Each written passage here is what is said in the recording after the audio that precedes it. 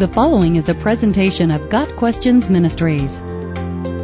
What is historic premillennialism? Historic premillennialism and dispensational premillennialism are two different systems of eschatology. Here are a few examples of the differences between the two. Historic premillennialism teaches that the church was in the forevision of Old Testament prophecy, while dispensationalism teaches that the church is hardly, if at all, mentioned by the Old Testament prophets. Historic premillennialism teaches that the present age of grace was predicted in the Old Testament. Dispensationalism holds that the present age was unforeseen in the Old Testament, and thus is a great parenthesis in history, introduced because the Jews rejected the kingdom. Historic premillennialism teaches a millennium after the second advent of Christ, but is not much concerned with classifying other epochs of history.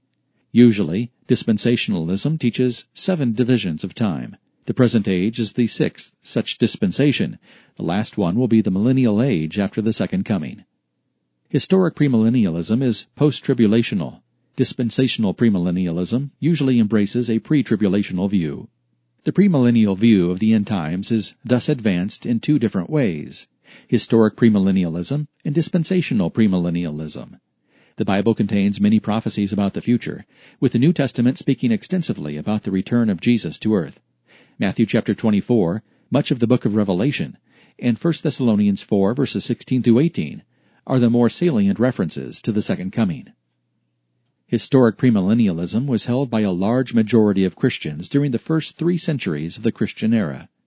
Many of the church fathers, such as Irenaeus, Papias, Justin Martyr, Tertullian, Hippolytus, and others, taught that there would be a visible kingdom of God upon the earth after the return of Christ. Historic premillennialism taught that the Antichrist would appear on earth and the 7-year tribulation would begin. Next would be the rapture, and then Jesus and his church would return to earth to rule for 1,000 years. The faithful spend eternity in the New Jerusalem. When Christianity became the official religion of Rome in the 4th century, many things began to change, including acceptance of historic premillennialism. Amillennialism soon became the prevailing doctrine of the Roman Catholic Church. One of the most influential historic premillennialists was George Eldon Ladd, an evangelical New Testament scholar and professor of New Testament exegesis and theology at Fuller Theological Seminary. It was through Ladd's work that historic premillennialism gained scholarly respect and popularity among evangelical and Reformed theologians of the 20th century. Other well-known historic premillennialists include Walter Martin, John Warwick Montgomery, J. Barton Payne, Henry Alford, a noted Greek scholar, and Theodor Zahn, a German New Testament scholar. Historic premillennialism is one system of eschatology that has support in the Protestant community.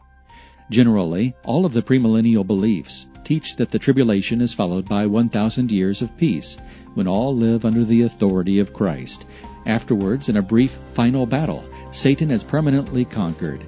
The placement of the rapture in relation to the other events is one of the main differences between historic premillennialism and premillennial dispensationalism. Got Questions Ministry seeks to glorify the Lord Jesus Christ by providing biblical answers to today's questions. Online at gotquestions.org.